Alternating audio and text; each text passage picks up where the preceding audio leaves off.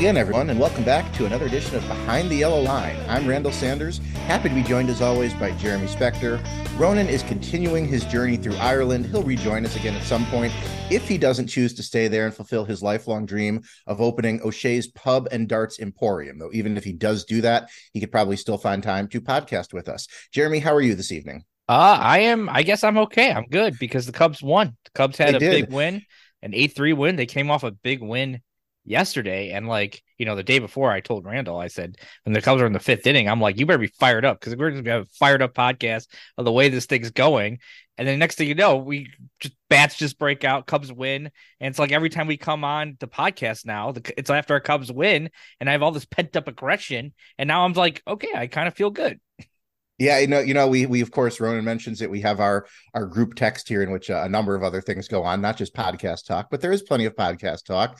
And at the point last night, as we sit and record this on the evening of Wednesday, July 19th, last night, of course, being Tuesday, the 18th, where the Cubs were still losing 3-1, you were on the horn here. You were saying, Randall, I'm going to read this. Randall, you better be fired up tomorrow night because I got takes for days. We need a legit show, just absolute dog shit lineup and roster construction. Ross should be fired tomorrow. Dog shit at his job. And not too long after that, the Cubs put a couple of runs on the board to tie it up. They put a lot more than a couple runs on the board to tie it up to go ahead. They ended up winning 17-3, and a couple of bumps along the way tonight on the 19th, but they end up going ahead and still winning handily. So yeah, that's a little bit of a turnaround. I think they heard you. I don't think they wanted to be excoriated by us, because who would want to be? That's very daunting. And they've pulled out two pretty nice, pretty tidy wins here. I think they heard me, Randall. I think they heard. I think some specific players may have heard me too, because I was excoriating, as you said, use your word, David Ross, for putting Nico Horner at the top of the lineup with his extended funk, and the guy's just been amazing since I bitched him out on our group text. I was going after him a little bit, and he really turned it around. But yes, as you can tell from that text, I was very angry in the fifth inning of the and understandably game. It was a frustrating loss Monday night in game one of this series, coming off a series loss against the Red Sox where the two losses were pretty much non-competitive.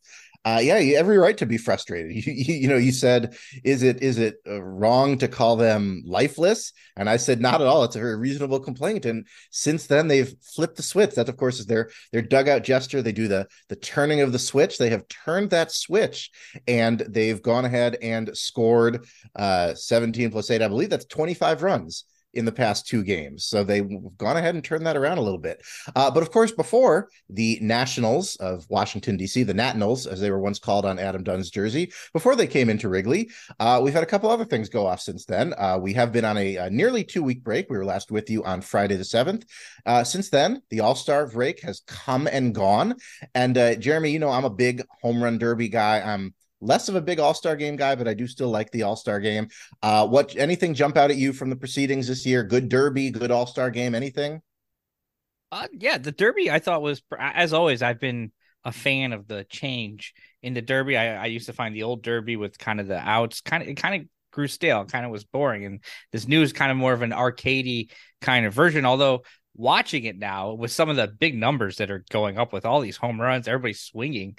I was thinking even during the derby, like, I'm afraid that some guy is going to get hurt doing this. They have so much kind of rotational pull. They're trying to go as fast as they can. They're swinging so hard.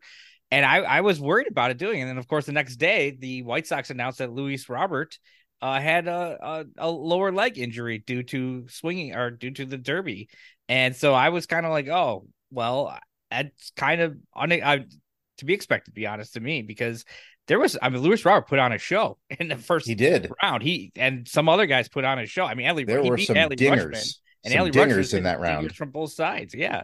So I don't know. I love the derby. I thought the All-Star game itself was a little stale, but I thought the derby was fantastic and I enjoyed watching it.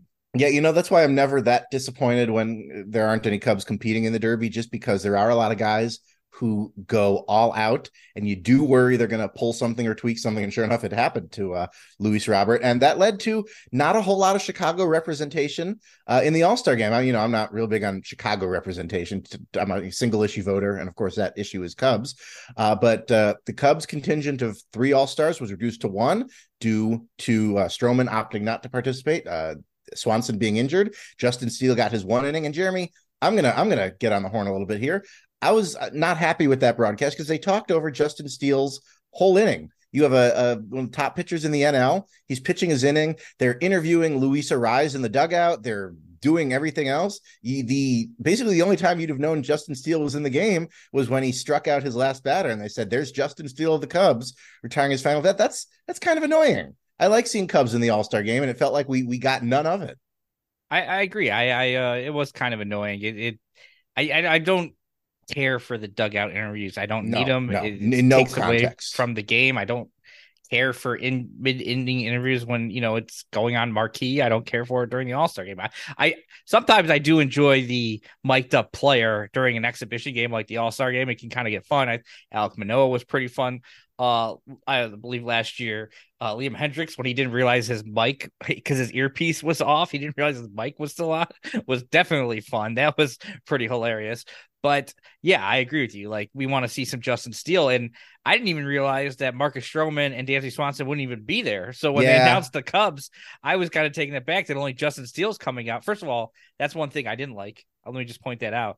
I didn't need that whole NBA introduction thing coming out. No, I'm good. Just line the players up. Line them up the way they've been doing it forever. Line them up on the baselines and announce them. That's the way it's always done. And it looks even worse to me now without the uniforms, as we've talked so much in the past. You talked about the Nationals having National on the uniform or whatever, but National League. But yeah, I didn't care for any of that, and I would have liked to have seen. I would have liked to have seen Marcus Stroman and Dansby Swanson there. Hopefully they're getting healthy, but it would have been nice. Yeah, when Marcus Stroman said he was opting not to participate due to wanting to rest, I knew he wasn't going to Seattle, because he's not going to get any rest going from New York to Seattle back to Chicago. Not going to get any rest that way. And yeah, I would have liked to have seen Swanson there, but I understand he's hurt. He's rehabbing an injury, and he wants to get that foot up, wants to get his rest too. So yeah, poor Justin Steele left all by his lonesome. And I'm gonna give you runway on this. I know that the players wearing NL and AL team uniforms in the All-Star game, I know that's a big point of contention with you. I know you're a traditionalist. You want to see the team uniforms. I agree, Jeremy. I agree with you. It didn't do a whole lot for me visually. Yeah, and I was watching with my dad, and my dad made a decent point that I've seen others make. Was my dad not a super, a hardcore baseball fan, at least in today's game, watching it? And my dad's like, I don't know what any team any of these guys play for. It's impossible to tell because even the patch or logo is so small on the shoulder. My dad knows, there's one on their pants, I could tell. And, that was kind of the fun of an old All-Star game. You saw all the different teams, everybody was different. They were all coming together and playing. You enjoyed the picture that the entire team would take, and you would see all the different players and all the different uniforms. And that was, I remember when the NBA used to do that in the mid-90s. They would have different jerseys, and then they had team uniforms in the early 90s and 80s, and then they went in the mid-90s to like how MLB had it, to different jerseys, and they went back to the team uniforms. And I thought that was lame. And I think it's lame that baseball's kind of introduced that too, because as I said, you can't even tell what team anybody's on. Right. There's no team color at all. Maybe at least have the players wear their team hats, but of course you've got to sell your special All-Star edition hats. So after the All-Star break, of course, the Cubs came back to Wrigley. They hosted the Boston Red Sox. That series did not, I think, go as we had hoped. The Red Sox, I think you said in our last episode, they are not a great team, but I guess it's better enough to beat the Cubs 2 out of 3. Not a whole lot good coming out of that series. And that brings us to this Washington Nationals series, Jeremy. Game 1 was difficult. The Cubs looked like they were trying to come back, and then a home run later, it was out of reach again. And then another home run later, it was still within reach, and they just couldn't get themselves to that point. And boy, things were looking grim, Jeremy. Things were looking grim after that. It was 3-1, and a fire went out under this team. And it's just so hard to get any kind of handle on this team going forward. Just when you think that they are a complete rock bottom, they go and score 25 runs in 2 games. Yes, you're right. And fortunately, I guess for the Cubs in this moment, and we'll see how this plays out moving forward, because they got to face the Nationals bullpen, and Nationals bullpen is not very good. And they put up some numbers, even in game one, they put up some numbers on the Nationals bullpen. So, and we saw, in game two, them just go off from the sixth inning on. And it was pretty incredible almost. You're like, what just happened? Like, I venture to guess all Cubs fans, anyone listening to this, was pretty angry in the fifth inning of that game. Yeah. Pretty, even sad or disappointed or whatever. That like, okay, we're going into seller mode. This is done. We might still be in seller mode, but this is pretty much done. We're not even going to push it towards the deadline. And it was frustrating. And then the bats just went off. And actually, I want to give props to a guy who probably fans were probably pretty pissed at the beginning of that game, Jameson Taillon, who gave up 3 early runs in that game, but then he settled down. He was 1 out away basically from having a quality start. He only gave up 3 runs in 5 2/3 innings. He got pulled before they finished the 6th, but they ended up finishing that 6th. They didn't give up any more runs, and I thought that was a pretty good performance by him. Yeah, he gave up those early runs, but he settled down after that, didn't allow anything more, and the Cubs bats came out and they saved the day. I wish he would have gotten the win, but they saved the day. And yes, I agree with you, Randall. We're in this position now. The one thing I said was in Boston, like, just don't lose ground to Milwaukee and Cincinnati. And they really didn't lose ground. Not really, no. And they kind of stayed in this. Unfortunately, they didn't make up any ground today. They made up a little ground yesterday. But they're still, 7.5 back, I believe, in the division, 5 back of Cincinnati. But look, they got the schedule coming up. It's not, unfortunately, the Cardinals are playing pretty well. So hopefully we can drive that dagger in them that needs to be done this weekend. But they got the Cardinals coming up. They got the White Sox, who are not that. I know they beat the Braves, but still they looked lifeless in New York pretty much, except for that one game where they had 10 runs. But it's still kind of right there. And I want to believe we just need to keep winning. I'm not worried about Cincinnati and Milwaukee's doing. If we just keep winning, it will all play out. So that's what the Cubs need to do. And we're just kind of in this in-between position, and it's frustrating because it's like we're leaning towards selling, but we're not quite there. And I don't want to be selling. I hope no Cubs fan wants to be selling. No, nobody wants to be selling, especially not for the 3rd season in a row. Nobody wants that. And Jeremy, that's the way the knife twists just a little bit more, is that it's going to feel like this division is never out of reach, because we know neither of the top 2 teams are really all that impressive. The Reds, I believe, won for the first time since in the second half today. So they got themselves swept by Milwaukee, and they had some trouble with the Giants.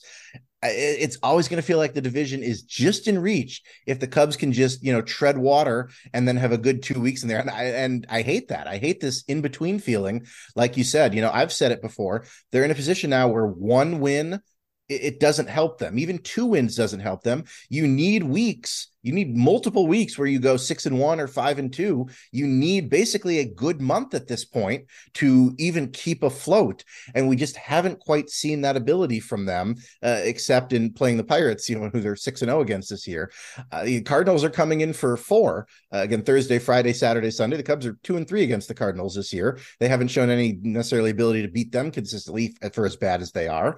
It's a frustrating position to be in. It feels a little bit like purgatory, where you're not good, you're not bad, you're just enough to make it interesting. And that's a little bit frustrating. It didn't have to be this way.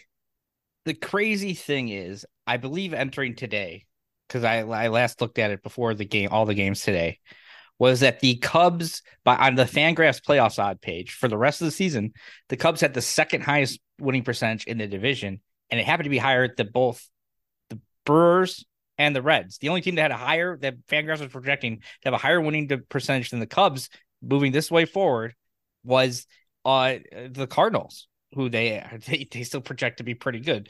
But the Cubs they faced kind of the toughest part of their schedule so far. The rest of the schedule, they have one of the easiest schedules in baseball. And so they need to just go on a run. Like, as you said, you can't win 1 game. Winning 2 games, winning a series against the Nationals is not going to do it. You need to go on a sustained run for the next I mean, if you want to make the playoffs, you need to go on a sustained run for a long time. But if you want to be not sellers right now, you need to go on a sustained run for the next 2 weeks. And I think if you can go on that run, the rest of it's going to fall into place because I don't think the Brewers are going to go on a huge run. I don't think the Reds are going to go on the huge run. Plus, we have games against these teams left. So, like, if the Cubs are winning, they're beating these teams. Like, Yeah. if the Cubs are winning the next 2 weeks, they're beating the Cardinals and they're knocking the Cardinals out of any sort of contention. I mean, the Cardinals are 10 back still, but they've won 5 in a row. And John Mozeliak the other day said, we're sellers.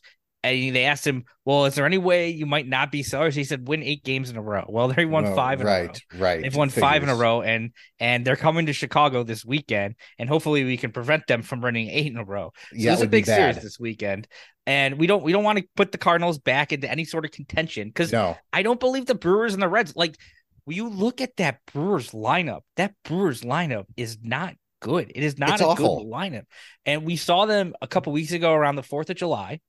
And it was unfortunate the way some of those games were played out, but that's an awful lineup. And so I don't see them really going out and dominating. And the Reds, they don't have the pitching and they have a bunch of young guys.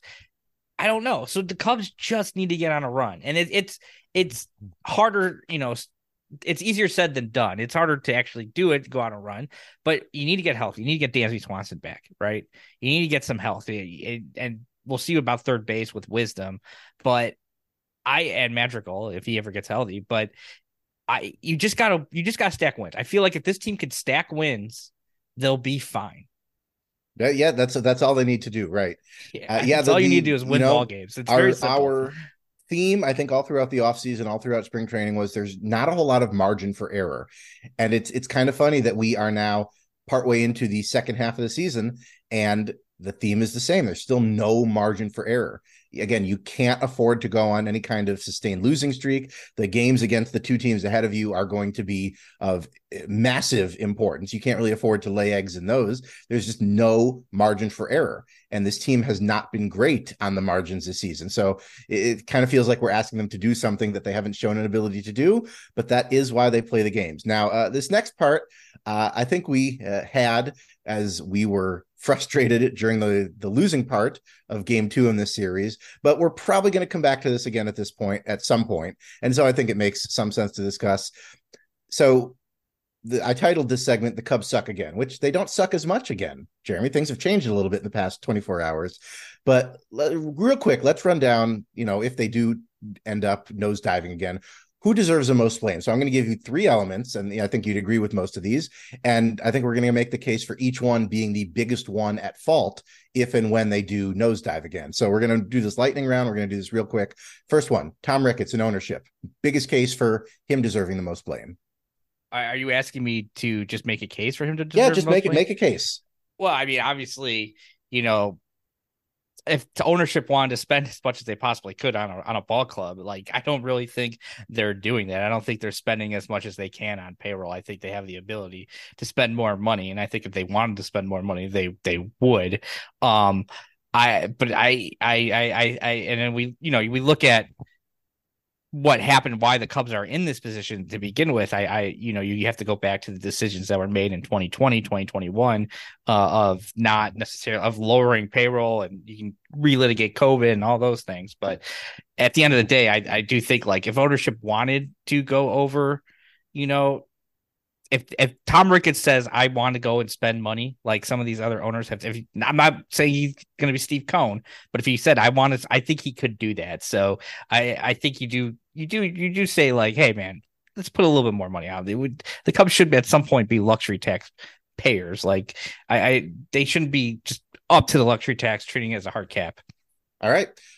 Jed Hoyer, what's the case for him, or Jed Hoyer and the rest of the front office? What's the case for the front office being the biggest culprit in the team struggles? So I would say the case for the front office, and you might hear some things from me because I kind of actually believe for this team right now, Jed Hoyer has not done the best job, is that we're in year 3, right? And Jed Hoyer said this was a reset. He said, this isn't going to be a long-term rebuild. And we're in year 3. And we're not seeing, we're still 7.5 back, in a weak division. a weak division. So that's Very very weak. disappointing. You look at, I said, if Tom Ricketts wanted to go out and spend, he could spend. But what is Tom Ricketts spending? He's spending right now. If you look at the luxury tax, they're at like 225 million. Luxury tax 230 million. So they're right there at the luxury tax. If you take it down to what the actual opening day payroll is, it's more around 185 million because there's other factors that go into the luxury tax besides just literal money. And of course, about 20 million of that is tied up with Jason Hayward, who's not even on the team. But Yeah. you look at that, you still say, so you can take it down to 160 million, right? For that's the actual amount of money that's being paid out this season to players, whatever. You look at that, the Brewers are paying like 110 million, and the Reds are paying like 80 million, and the Pirates are paying like 80 million. So even if the Cubs are paying 160 million, that's $50 million more than the Brewers, and you're 7.5 behind them. That's $80 million more than the Reds, and you're behind them. So you could blame them for not spending, but you have to, if you're spending that much money, there are plenty of teams spending less than the Cubs, a lot less than the Cubs, that are putting out a winning product, that don't have these kind of ridiculous roster construction issues, that we don't even have a first baseman that we can rely on. Like somehow Trey Mancini is out there every single day. Yeah. And he's getting pinch hit for tonight in huge at bats. So like in the late in the game, he's not out there for his defense. So why is he out there if you're going to pinch hit for him in late in the game? Now, I'm not blaming Ross for pinch hitting for him because Yan Gomes came in and did the job, and I would rather have Yan Gomes in that situation. But then the point goes back, why is Mancini in the game in the first place in that situation? So there's just a lot of kind of issues of this team that I feel like Jed Hoyer, and look, I want to give Jed Hoyer props. I want to say I think his decisions, he had to be the hatchet man. And that was kind of an unfair position to be in, but I think it was right to be the hatchet man. And you look at Chris Bryant, Javi Baez, Anthony Rizzo right now, that you want to keep all those guys. That team might be in a way worse position than it is today. You look at the guys he traded for. I mean, unfortunately, Kevin Alcantara pulled up a little bit lame today, but he's been on fire. Pete Crow Armstrong, Ben Brown's kind of popped up. So like he's made the moves. And I do think he's done a good job modernizing kind of the front office, bringing in. I just don't know if he's the guy to take it to the next level. I don't know if he has that appetite, that risk appetite that says, I need to go out there and make. I feel like he's making all these small moves that are based on like, I need to make like cost benefit analysis. It's like the best WAR benefit. That's why I'm signing Trey Mancini, because he'll give me like 2 WAR and I'm only spending $7 million, which of course, unfortunately, he's not even giving you 2 Yeah. WAR. No. But that's like I think that's like the thought process. It's not, I'm going to spend 30 million on a guy who's going to give me like 4 WAR. It might not be perfect value, but it's a better player. So that's just kind of me. I don't know if Jed Hoyer's the guy to take the next level. I want to give Jed his props for everything he's done, but I haven't seen it. Now, maybe he's just waiting for the Cubs to be in that position to take it to the next level. But in my opinion, it shouldn't be year 4. It should have been sooner. Selling 3 years is an embarrassment. You mentioned Kevin Alcantara's injury. I was actually at that South Bend Cubs game today. I had a perfect view of him coming up lane between first and second and hopping into second base. And so if anybody wants to blame me for that, I will wear that. It happened with me in attendance, and I do apologize for that. Okay, so you are very firmly in the camp that if there is blame to be put on one person, a lot of it belongs with Hoyer. So the third leg of the triad here, make the case for David Ross being most at fault for the Cubs struggles in the first half and a little bit to start the second half. Right. And so a lot of my blame on Jed Hoyer you could probably use as kind of excuse making for Ross, because you can say, well, he doesn't have quite the lineup to build. But like, I think you have to be able to judge, in my opinion, you have to be able to judge everybody on their own merits. Like, I don't think you can excuse each one guy for another guy's faults. Like, because, well, Tom Ricketts didn't spend enough money, that means Jed kind of gets a pass. Or Jed didn't really build the best roster, so David Ross gets a pass. I think you judge them based on what they're doing with what they're handed, right? And I don't see David Ross, unfortunately, and we all love David Ross, Game 7 home run off Andrew Miller, everything he's done. I haven't seen him be like, shown me anything that says David Ross should be here. Think about it. I've put this out that next year, if David Ross is brought back and he's under contract to come back next year, and I don't see any reason why they would fire him. I mean, why they're going to fire him. I see reason why they would fire him. Right. He's going to be his 5th year. The only Cubs managers since 1972, since Leo DeRocher left the team in 1972, managed from 1966 to 1972. That's 50 years ago, 1973, right? The only Cubs managers who have managed 5 seasons are Joe Madden, who obviously deserved to have 5 seasons because the Cubs were in the playoff hunt every single year. Correct. And winning a World Series. And Jim Riggleman, who, he made the playoffs in 98 and like his third year. They gave him 2 extra years, whatever. David Ross made the playoffs once in a 60-game season in his first year it's managing. a season we don't really count for a whole lot. Exactly. And then the next 3 years, they've kind of shit the bed, if you will, when it hasn't really been, 2021, they shit the bed. Unfortunate to say, but they did. 2023, they're looking like they're going to shit the bed. They kind of moved. They're kind of playing right now. 2022 just wasn't kind of great all around. It's like, what has David Ross done to earn that 5th year? And we look at it. I went after the Trey Mancini. Like, why is Trey Mancini continuing to play first base?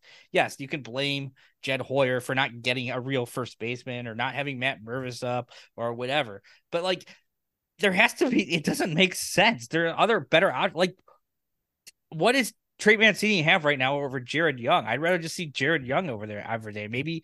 Trey Mancini's been like worst player in baseball. And you're just looking at Nico Horner. He's gone off, but he's up going into yesterday. He had a 289 on base percentage since April 23rd.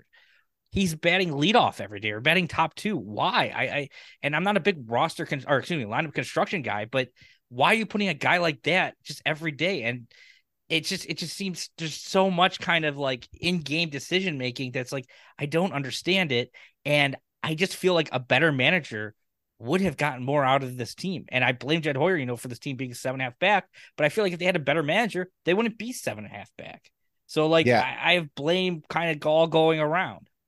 And just in some fairness to David Ross, and I did not know that stat about Nico's on base percentage basically since the beginning of May. It's definitely not what you want out of your leadoff hitter.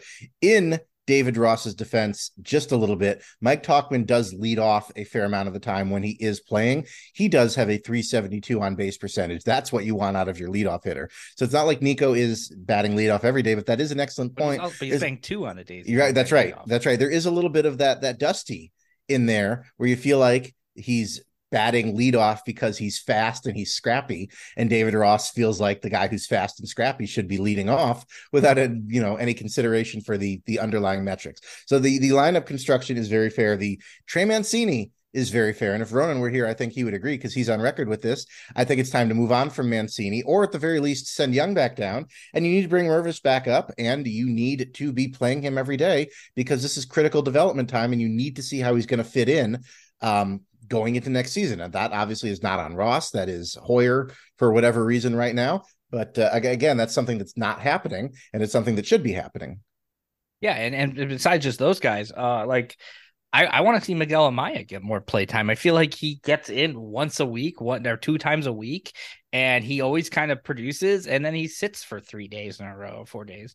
And anytime he does get in, he's batting like 6th or 7th towards the bottom of the lineup. I would like to see Miguel Amaya get some more opportunities. I would like, and you're talking about, it's hard to judge necessarily based on lineup construction because one, I don't even think I do think lineup construction is overrated. I don't think it's like the huge ideal, but at the end of the day, like, don't bat guys who can't get on base at the top. That's just simple. Yeah. But I don't know how much is Ross per se, like putting his own lineups together. I don't know how much he's working with the front office, but this kind of gets me back to like, I don't really understand a lot of what they're doing just organizationally that I like don't understand. I don't understand, as we mentioned, why Trey Mancini is playing every day. Why aren't they giving Matt Mervis another opportunity? Why are we kind of feeling like at times we're playing like men down, like we don't have a full roster or we don't have a full like, how do we end up in a situation a few weeks ago where Christopher Morel or we're losing our DH because we're not even we've barely given Christopher Morel any play time in the field. And I realize they may not have confidence in him, but like we need to know if certain guy, like we don't have, if Wisdom goes down or Madrigal goes down, we don't really have a third baseman. Next thing you know, we're like, I feel like we're doing so much to like spite ourselves to that we're not playing to our full capabilities, and that's really harming the team, the Cubs. I shouldn't say us, but the Cubs. And that's kind of like disappointing. It doesn't feel like we're maximizing everything we can, but that it feels like we're doing the opposite. Like we're giving ourselves handicaps in, and I don't understand why that's what the team's doing. Yeah, and again, with continuing the theme, they need to succeed on the margins, and they're not succeeding on the margins, and things are not being done that could help them succeed on the margins. So again, the Cubs will inevitably at some point nosedive a little bit, just because I think that's the DNA of this team, and we will probably revisit this. But we had it on the map here, and you can't change the map just based on two good games, because two good games doesn't tell you a whole lot. You're going to need a whole lot more than two good games. So something else to have gone down in the 2 weeks since we last convened. One of your favorite parts of the MLB calendar, the MLB draft has come and gone. The Cubs, of course, selected University of Maryland shortstop Matt Shaw with their number 13 overall pick. He was their first round pick. And since then, he is, of course, signed. He has been introduced at Wrigley. He gave a hell of a quote about how he's ready to go out there and fail with the best of them in MLB as soon as possible. The whole quote, of course, has a lot more context to it, but we have to get these jokes off. And he is already working out in Mesa. He'll probably stay there for a couple of weeks before heading out to Myrtle Beach to finish out the season. So, of course, the first round pick, Jeremy, I know you said you didn't mention him when we did our draft preview, but he was kind of on your short list. No, I mean, I didn't preview him, but I did mention him in the podcast. Okay, so he did warrant a mention, and they ended up going with him. You can go back and listen and go back. I don't have the timestamp on me, but after I was done with all the guys I previewed, I said that they might go another direction. They might go off the thing. They could go take a guy from University of Maryland, Matt Shaw. So he did get mentioned, but he was not one of the guys I previewed. Right. And and part of the reason why he was not one of the guys I previewed was because I thought he might be gone by the time that the Cubs took him. I didn't necessarily think he would be there. And I'm excited about this pick. I like this pick. I don't necessarily think he's going to stick at shortstop, like you're hearing a lot of people say. Doesn't necessarily have a strong arm, but he was the Big Ten Player of the Year, which, of course, we all love Big Ten baseball. And he hits balls hard. And I think you can see like a kind of a power hitting second baseman. And I think that's going to be a good vibe. Now, a lot of people will say, why are the Cubs taking a middle infielder? And of course, it's MLB. You don't draft based on need. Exactly. You take best player available. When they have middle infielders, locked up in the middle. But yeah, as you said, you're taking the best player available. You don't know what the future holds for anything. You're not counting on these guys being there necessarily right away. Of course, I do think Matt Shaw could move pretty fast, but not right away. And oftentimes these shortstops on any team, especially in amateur levels, but also in the college level, or excuse me, in high school levels, but also in the college level, is the best athlete. So you want to make up your players of kind of middle of the up the middle type players, center field, shortstop, and second base. You kind of want those type of players. They're the best athletes. They can move around the diamond if they can't be. When you're a first baseman, you kind of end up being stuck. Like there's nowhere to move to. But yeah, I like this pick a lot. I think Matt Shaw is going to be a very good selection by the Cubs, and I was very happy to see it. It was a little different reaction than last year when it was Cade Horton. We all like, said, "Who? How could they take this guy we've never heard of?" And it seems to have turned out okay. Small sample size a year later, we seem to be more okay with it. Right. Yes, Cade Horton was to me. It was like it seemed like I know he was dominant in the College World Series, but it seems like a reach. He was kind of always thought of as being more late first round, and we popped him at number 7 ahead of all these other guys. And you know what? Baseball America the other day in their midseason update, they updated, their top 100, and Cade Horton was the number 2 player that was taken in the 2022 draft. So behind Jackson, how that works out. Another one who's the number 1 prospect in baseball, the only other player. So hopefully Matt Shaw will be the number 2 player or the number 1 player taking in the 2023 draft when Baseball America does their midseason update in 2024. Yeah, that's right. And so Matt Shaw, he's that polished college bat. He's done, if I'm not mistaken, very good work in the Cape Cod League, which of course is a wood bat league, which is great because means he's not just a college hitter. He's that polished college bat. Seems like he's got a pretty high floor. I know there's some question about the extent to which the power will translate and his eventual defensive position, but it seems like they got a pretty good hitter with that 13th overall pick.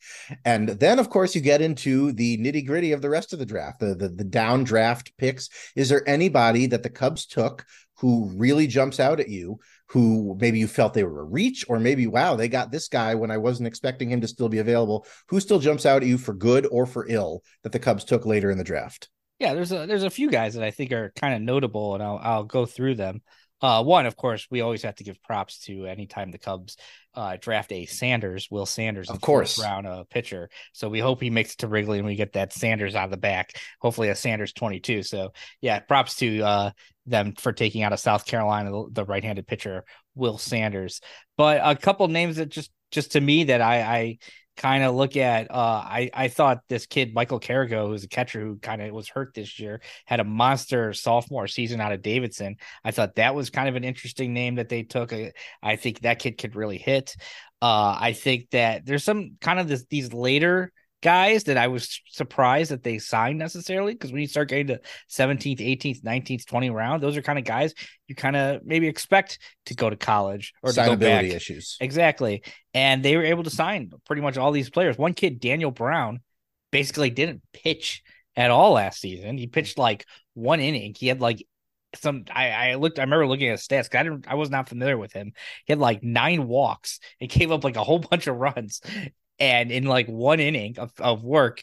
And I went and looked at some highlights, and he's throwing like 100 miles an hour, just lights out, and just no clue where the ball's going.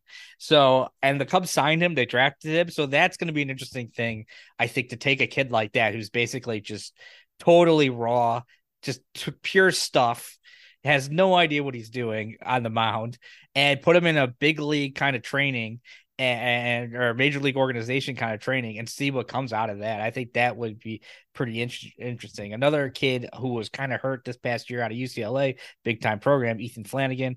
I think he could. I was kind of surprised he was draft eligible sophomore. I thought he might go back to college.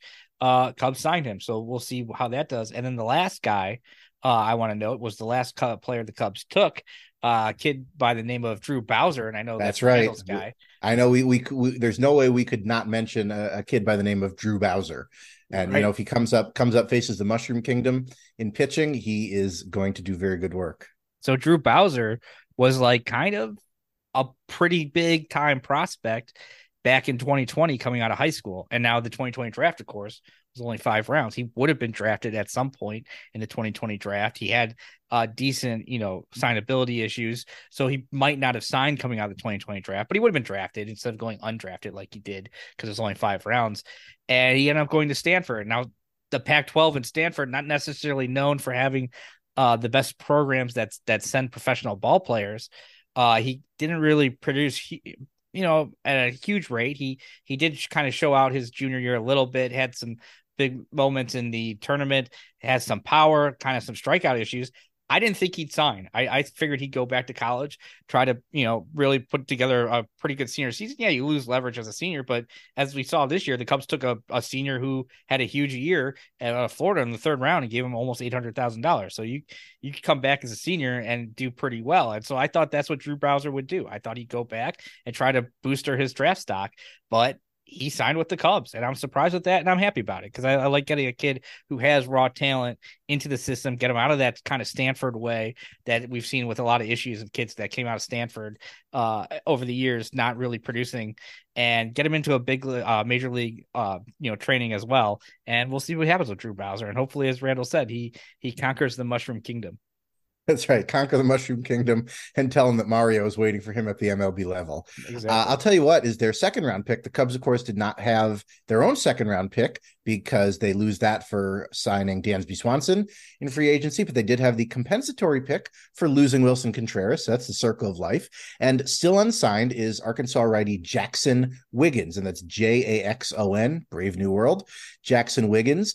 Jeremy, he, of course, is recovering from Tommy John surgery. He had it in January, but he had great velocity when he was healthy, sitting 94, 97, peaking at 99. Do you think Jackson Wiggins chooses to sign, or do you think he goes back to college? I think he chooses to sign. I feel like if you're drafting a kid in the second round, you have a pretty good idea that he's going to. Now, it does happen every once in a while, every couple of years, where somebody pretty high up doesn't sign. Matt McClain didn't sign out of college out of high school with the Diamondbacks, and at this point, I wish he did sign out of high school with the Diamondbacks, not go to the Reds. But usually, I have pretty good faith that the Cubs have an idea of what the kid wants, what his bonus he's going to demand. They're not going to just draft a kid that they don't have a very high, likelihood of signing in the second round. So I do think he will eventually sign. But, the interesting thing about that to me is that the Cubs, they love the University of Arkansas. They have a couple schools that they love. It seems like they draft at least one of Old Dominion is one of them. At least one every single year. And the Cubs have done that with Christian Franklin. They've done it with Casey Opitz. They've done it now with Jackson Wiggins. It just seems like they're always drafting University of Arkansas guys. And so, you could do worse than a program like Arkansas, which is one of the premier programs in college baseball. They like them hogs, Jeremy. They like them hogs. So not too long after the draft, we got the 2024 schedule as MLB drops it right around this time every year. We learn, of course, openers. We learn when the season will be ending. The interleague travels to the Cubs, of course, will be opening the 2024 season on the road at Texas in the big old Home Depot shack there, Thursday, March 28th. And oddly, Jeremy, despite it being a retractable roof venue, you still have the Thursday opener, off day Friday, Saturday, Sunday, which just make it a 4-game series. Take one of them 4 games away from a Brewers series, for God's sake. So they'll open on the road in Texas at Texas for the second time in 5 years. The Cubs opened the 2019 season there. And then, of course, more importantly, they will open at Wrigley on April Fool's Day, Monday, April 1st versus Colorado, their first Wrigley Field opponent. And then they will go through the rest of the schedule. So, interleague, the Cubs will be, of course, going to all of the cities whose teams they welcome in this year. So if you're out there planning your road trips, the Cubs will be going to Texas and Seattle, Boston, Tampa, Baltimore, Kansas City, and Cleveland. Don't know that any of those are huge baseball destinations, but you go anywhere and it can be a baseball destination. Jeremy, I know you've perused the schedule a little bit. Is there anything jumping out at you? You're like, wow, this is a real tough stretch. This is a difficult travel. Anything like that jumping out at you? Well, the first thing, of course, that did jump out at me, and I had mentioned this to Randall before the show, was that weird Sunday off day, against the White Sox, where it's 2-game series now against the White Sox. And we've seen that for the past decade. You only play a 6-game series once every 3 years, so more often than not, you're playing 2 and 2 now against your protected rival. But we haven't seen a 2-game series on a weekend, which is kind of interesting. So you get the Friday, Saturday game and then a Sunday off day, which I looked up, and I think the last time the Cubs had a Sunday off day was like in 2014. And there was some sort of, I think it was against the Nationals. And I think there was some sort of conflict in Wrigleyville, maybe it was Pride Parade or something. And they moved the series from Thursday to Saturday or something, but that's just weird to have a Sunday off day. Hey, and Jeremy, funny you say that. I was actually at that doubleheader. That 2014 doubleheader. You are correct. There was a conflict with other events in the city. So they actually played, I believe, a scheduled doubleheader on Saturday in order to make that a 3-game series. But yeah, that is very weird. Again, you do this 4-game home and home with the White Sox. I'm going to go on record saying it. You could take the White Sox series off the schedule every year and nobody would miss it. I'm sorry. It brings out the worst in both fan bases, more one than the other. But it brings out the worst in both fan bases. I don't like it. If you took it off the schedule, nobody would miss it. I'm aware it's not going anywhere, especially now that you play every team in the AL at least once on the schedule. And I'm going to bookend it because the White Sox series is coming up, and so we're going to record before the series. We're going to record after the series. I'm going to bookend it. I'm going to say here at the beginning that I wouldn't miss it, and I'm going to say after the series that I wouldn't miss it. I'm going to make a big old would not miss the White Sox series sandwich. With some would not miss the White Sox bread on either side. Yeah, I've always found those series kind of fun, But of course, it's way more fun when the Cubs are winning them than when they're losing them. But yeah, but it's interesting the way that with the balanced schedule, as we've discussed plenty of times, how it's working out. And there's going to be a lot of places that Cubs hadn't seen kind of regularly that now they're going to see regularly, and we'll see, like, as you mentioned, all the places that all the teams that came in to Wrigley this year, the Cubs are going back, so they'll be in Boston next year, and after we just saw the Red Sox, so that might be an interesting trip to go to. Yeah, that's going to take a little bit of getting used to. This, of course, is the first season of the so-called balanced schedule. The Red Sox came into Wrigley, the Cubs went to Yankee Stadium. The Cubs have been to Yankee Stadium 2 seasons in a row now, and that we're not used to that happening. We're not typically used to seeing the same interleague teams year in and year out. Of course, you used to have the divisional rotation. You'd align with one division and you'd play every team in that division, but that's not the case anymore. You're going to see the Red Sox one way or another every year. You're going to see the Yankees one way or another every year. So the Yankees are finally coming to Wrigley after playing so many games in the Bronx. So that'll be nice. The Cubs don't have to go to the Bronx again.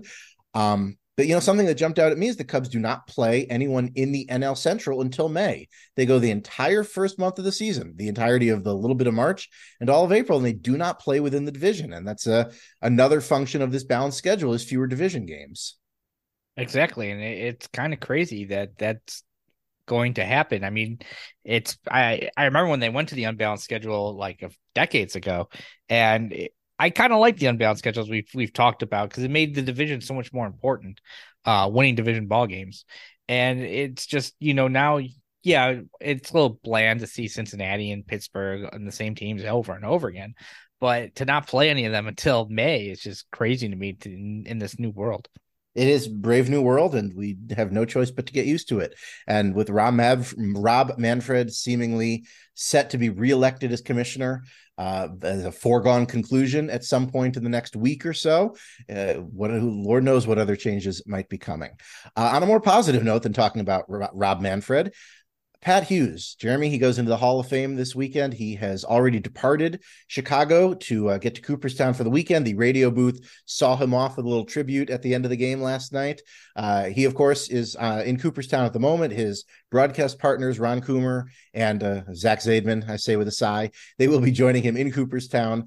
I think both of us it should have happened sooner, but I think both of us, and Ronan, if he were here too, I don't think any of us could be more happy for Pat Hughes as he finally gets enshrined. Certainly, deservedly so, and glad to see it happen to him while he's still working and still able to do things. And yeah, Pat Hughes definitely 100% deserves it. I'm glad he's getting enshrined. It's going to be a big weekend, and it's going to be it's going to be a decent weekend for the Cubs, while not having a ton of like Cubs stuff out there. But Fred McGriff, he's going in too, and he was a former Cub, so I'll take credit for that. All right, yeah, you take credit for that. Absolutely, you were Fred McGriff's advocate for the Hall of Fame. Well, I don't know if I'd say about that, but if he's going to be in, he might as well be a Cub. Yeah, I'm going to give you credit for. I'm going to give you credit for it anyway. And I had this thought last night that at some point this weekend, Hall of Famer Pat Hughes is going to find the plaque celebrating Hall of Famer Ron Santo, and I'm sure Pat will enjoy a moment with that. But yeah, couldn't be happier for Pat Hughes. I've been listening to Pat Hughes critically for the better part of 2 decades, and I'm just thrilled for him to finally get this honor. And I can't wait for the Cubs to, they've been honoring him all throughout the first half. Putting him on the video board, Hall of Famer Pat Hughes. I can't wait for that to become official, and I can't wait for him to just be celebrated at Wrigley for the rest of the season and for the rest of his life. There's only so many people who can say that they are Hall of Fame broadcasters, and Pat Hughes gets to say that now. So I could not possibly be happier for him. So as Pat Hughes is in Cooperstown this weekend, the Cubs, of course, are not in Cooperstown. I just want to say one thing, Rand. Yes. Before we move on, and it's not something I have right in front of me right now, so maybe we'll bring it up next week.